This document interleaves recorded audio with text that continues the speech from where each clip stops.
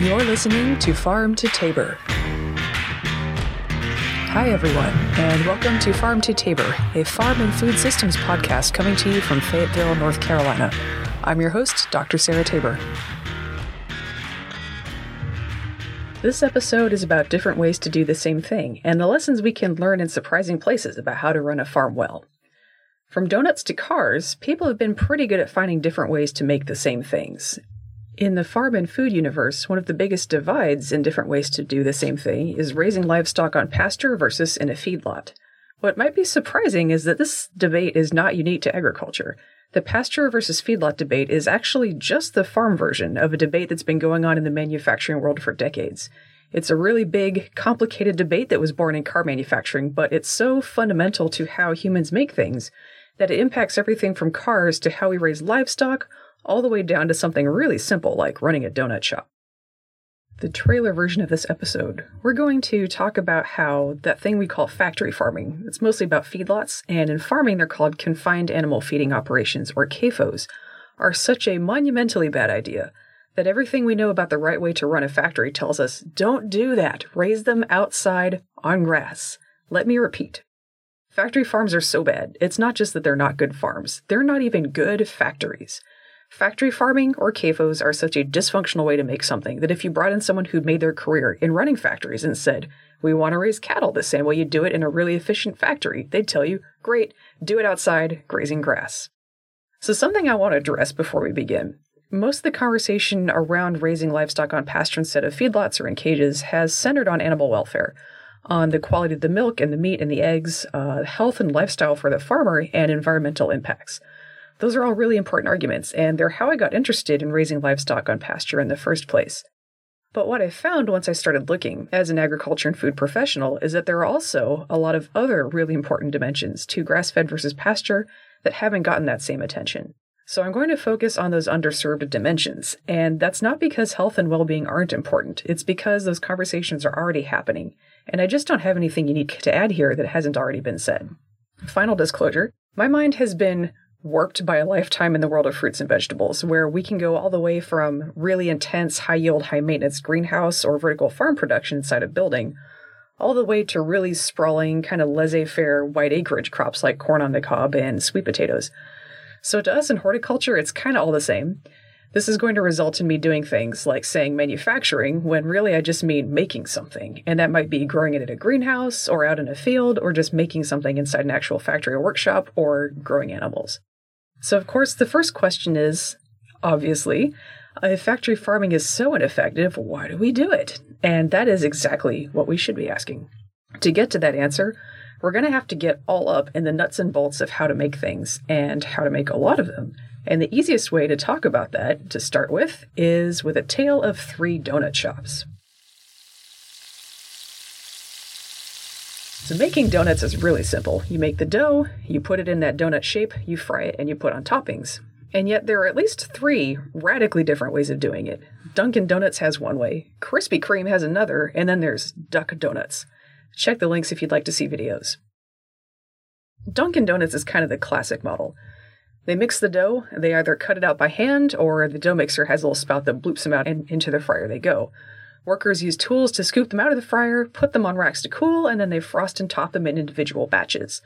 The key here is that Dunkin' Donuts makes them once a day, very early in the morning, and makes the whole day's worth at once.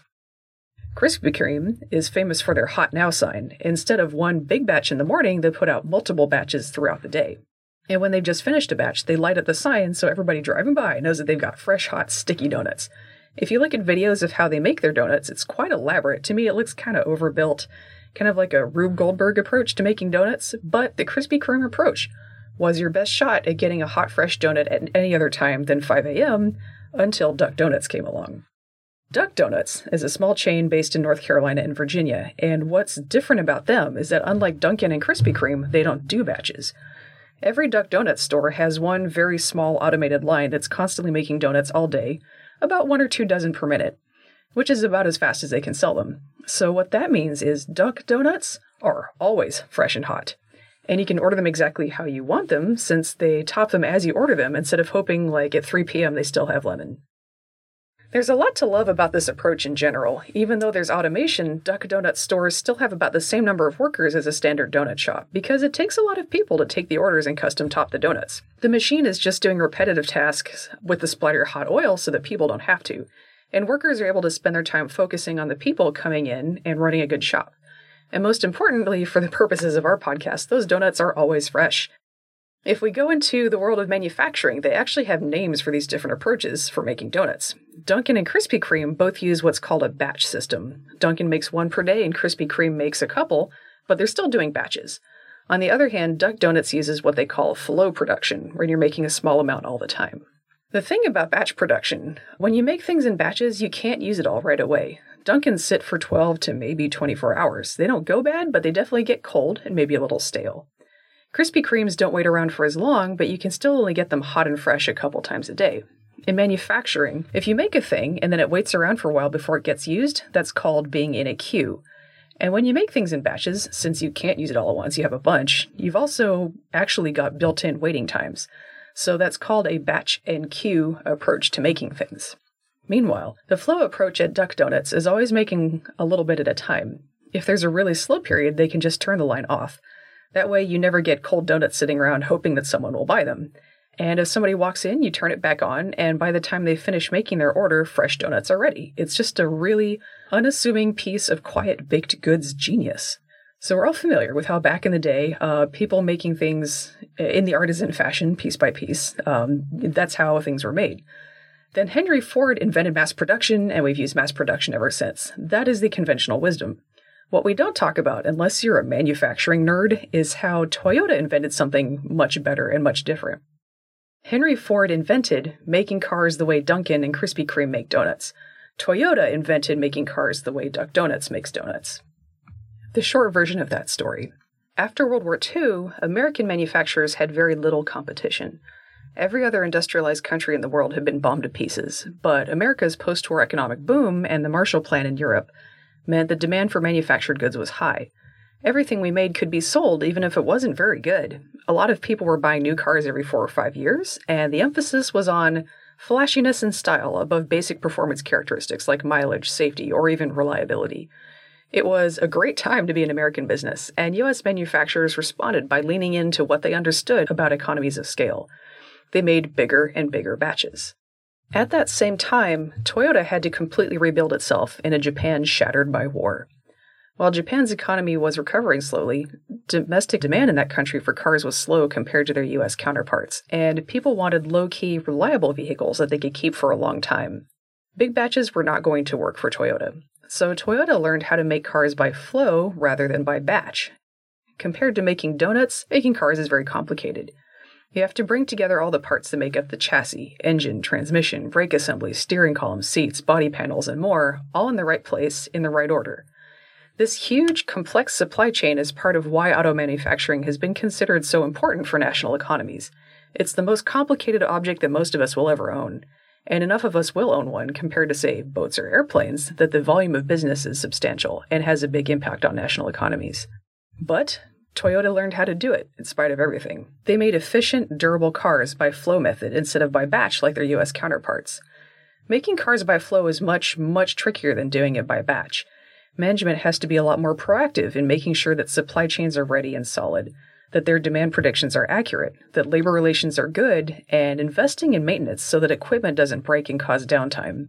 But the proactive approach of Toyota's leadership allowed them to make individual cars more cheaply than Americans are doing it by batch, customize them more easily, and like Duck Donuts, they made their stuff at about the same pace that people bought it.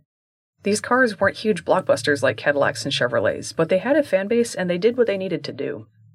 And then the 70s hit. Between stagflation and the oil crisis, all of a sudden Americans didn't want boat-shaped Buicks. They wanted simple, reliable cars that wouldn't suck down a paycheck's worth of fuel or need expensive repairs.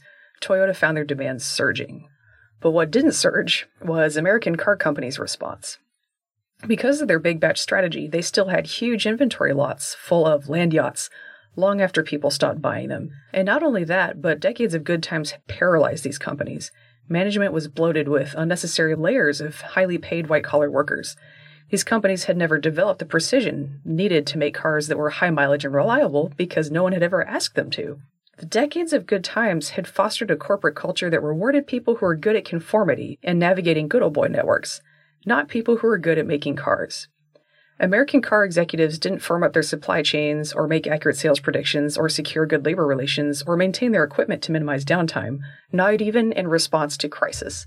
And it wasn't because they didn't want to. It was because after a generation of getting away with bad habits, American business leaders simply didn't know how. American industry was stuck in a batch production mentality and didn't have the tools to pull off flow production. When I say there's been a long-standing debate on whether batch or flow is better, there's actually really no contest about which one performs better. The debate is really more, there are businesses stuck in the batch and queue model who can't get out, and so they insist that flow isn't really possible up until the day their business dies. The Japanese miracle of the 80s was in fact mostly Toyota. I still remember breathless reports on TV news about how the Japanese were eating us alive because they worked harder than us and they slept at their desks. In retrospect, knowing what I know now, that's a very American way to look at the situation. It couldn't be because of anything we were doing wrong. It was just because that someone else was working harder. We look back now on that post-war boom as glory days of American excellence, but I suspect the only thing that was really having a glory age back then was mediocrity. When the rest of the world finally recovered enough to compete again, it struck us like a blunt force trauma, and American manufacturing has never recovered. What does this have to do with feedlots? Quite a bit. The same post-war lifestyle and economic boom that shaped our industry decisions also influenced our agriculture decisions. So a lot of folks believe that economies of scale in food and farming are a bad thing. I don't actually believe that. Economies of scale mean that food is as accessible as possible, and that's important.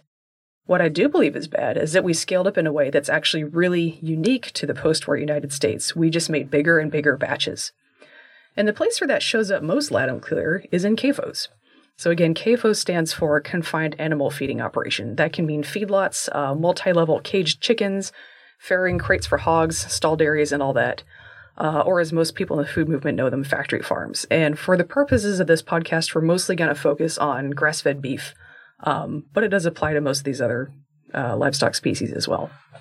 CAFOs are the ultimate in batch production, but not of the animals. CAFOs are all about batch production of food and then batch production and handling of poop. So another quick jump out for a second. Anytime we make something, or in food and agriculture, anytime we raise something, we're talking about cycles. For example, the donut cycle takes us from raw wheat to flour to dough to fryer to frosting and eating. And when we think about the livestock rearing cycle, usually we think about the individual animal's life cycle. Animal is born, animal grows, animal becomes food. And that is a cycle in livestock rearing, but the one that's actually most of the nuts and bolts in livestock is the cycle of we grow their food, they eat the food, they poop out the food, we deal with the poop cycle. I don't want to strip away an animal's individuality or anything, but when we are talking about livestock rearing, economically speaking, we are talking about turning land and labor into meat, and ecologically speaking, we're talking about turning plants into poop and a little bit of meat. So that's kind of the framework that we're going to be working with here. So to feed the animals in a CAFO, you need a lot of corn and soybeans. You plant a batch of corn or soybeans in the spring, and once they've grown out a little bit, you pretty much leave them alone all summer and most of the fall. That's a queue. Your harvest date is kind of flexible because they mostly dry down in the field on their own. That's also a queue. And then they're harvested as a batch and delivered to whatever silo they will be stored in, again as a batch. They sit in queue in that silo until someone's ready to grind and mix them up into animal feed. And then they queue some more until you haul that batch into a barn and an animal eats it. And then the animal poops it out, at which point you now have a batch of poop to haul back out of that barn.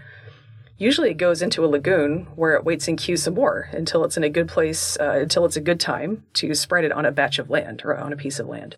That's batch and queue production to a T. And just like 1970s American auto manufacturing, it is horrendously wasteful. It's not easy. In fact, it's a lot of work hauling that stuff around and managing those inventories. But it is simple. It's really easy to tell someone else how to do it by cookbook instructions. The alternative is raising animals on pasture. Instead of humans going through several steps to make food and then haul it from the land to the animals, then a couple more steps to haul that poop back to the land and spread it out, the animals do that work themselves. There's no hauling, so it's way less work. You could, in fact, say that it's easier, but it is not simple. So if you're going to raise a cow on grass all the way to finish, for example, she needs to gain at least 2 pounds a day for the entire finishing phase, which is at least 90 days and more like 120. She can't have any days where she does not gain at least 2 pounds. That means that every single day for 120 days, you have to give all your herd of cows that you're trying to finish off 2 or 3 brand new fresh pieces of pasture that are prepped with tall, really dense, high nutrition grass. You can't let that grass get too old before the cows eat it either, because once it starts to set seed, the nutritional value goes way down. That grass has an expiration date. The marketing for grass-fed cattle is really lovely and pastoral and picturesque, but the reality for the grower is a lot more like you're a really tight inventory manager. Just bam, bam, bam, growing out and laying out fresh pieces of grass like clockwork. We're really fortunate here in North Carolina in that there's some kind of grass growing here year-round, but it's obviously different kinds in different seasons. So that's another thing to keep stock of. As you move through the seasons, different pieces of land will produce differently. So you have to cultivate your land to produce in sync with what the cows are going to need. So we've got tight inventory, tight forecasting, continuous flow production of grass, really proactive management. What does that sound like? If you're doing pasture right, you are running your farm like Toyota. You are not running it like an American car company. Running things like Toyota just really tends to not be how we think here. We have a very batch-oriented mindset in the United States. In spite of all that, we do have a lot of farmers raising pasture livestock here in the U.S., and they deserve a lot of respect for breaking with tradition and doing something to make their own lives, their livestock's lives, and their product and their environment better. But most U.S. farmers don't do that. There are a lot of rationales out there as to why. Corn and soybeans are subsidized and we can't compete. That is a supply chain excuse, in addition to not really being true. Toyota has also had those problems and they fixed them. There aren't any slaughterhouses near me. That's also a supply chain issue, but Toyota didn't let nobody's taking care of my downstream supply chain for me stop them either. I have to have an off-farm job to pay the bills, so I can't be there all day to switch the cows from pasture to pasture. You know, every part-time entrepreneur who wants to go full-time has to figure out some way to make the switch from day job to full-time entrepreneur. Farmers really aren't special there. Everyone has to figure that out. Why do I belabor this point? Why am I comparing Toyota, a huge multinational auto manufacturer, to family farms? And there are 2 answers to that. For one thing, I think it's very important that we understand what farmers are. Sharecropping's over. America's family farms aren't labor, they are management. Farmers are business owners. And I know that when I meet with a farmer, they expect to be treated with the respect that's due to a business owner. And that's fair because that's what they are. And in return, I expect them to earn that as business owners as well. For the second thing, I also do this because Toyota wasn't always a huge multinational auto manufacturer. After World War II, they were a small family company that actually made looms, not cars. Their country had been destroyed, and they had every excuse in the world to not go out and do something excellent. But their leadership at the time just looked around them and they said, no excuses. Somebody has to do this. Someone has to rebuild our country, and we're going to do it. They just built on the attitude piece by piece over decades, and that's how they became who they are today. So over time, Toyota's way of doing things has been distilled into what they call the lean production method. It's a way to make a lot of things quickly and inexpensively, efficiently. So in that way, it's very similar to traditional mass production. But lean does it without the pitfalls that have plagued mass production. Customization is doable, quality is much better, and it's so much more respectful to workers and, if you're a farm, to the animals that you're raising. The downside is that it requires much more from management. Management just has to have its head in the game. There's no way around it with lean. Now, you'd expect that people running a company knowing what they're doing to be the norm and to be expected. But if there's anything that I've picked up in the last several years of working in agriculture industry, it's really not. And we can dig into that in future episodes. Right now, I just want to focus on the good news. There's a lean, clean, respectful way to make everything, whether it's cars, raw agricultural products, or donuts. That's real. Hundreds of thousands of people are out there doing it right now, every day, including big publicly traded global companies like Toyota and Costco. Being big or being owned by shareholders doesn't mean you have to cut corners. That's actually not an excuse. The reason that most companies aren't there is it's not economic and it's not financial and it's not any other, external real world obstacle. It's just because of mediocre workplace culture. That's it. And that means that we can fix it. We can build workplaces with better culture and we can do it right. Totally within our power. So if you like what you've heard today, go out ahead and look into lean production. There's a lot of material out there, websites, books, just a lot of information about how it's done and what it means. There's a lot more about it than you can fit into a single podcast episode, but it's such good stuff and totally encourage anyone who's interested in good business and good economics and just good ways of doing things to go and check that out. And now that we've been talking about donuts, I really want a donut. So that's today's Farm to Tabor, where good beef, good cars, and good donuts are all kind of made the same way. Join us next time for bees and why the much rumored end of food because of bee problems, or beepocalypse, is mostly buzz. Thanks for listening. Catch you next time. Special thanks to Revolutionary Co-working in Fayetteville, North Carolina for recording space, and to Lauren Harris for audio production.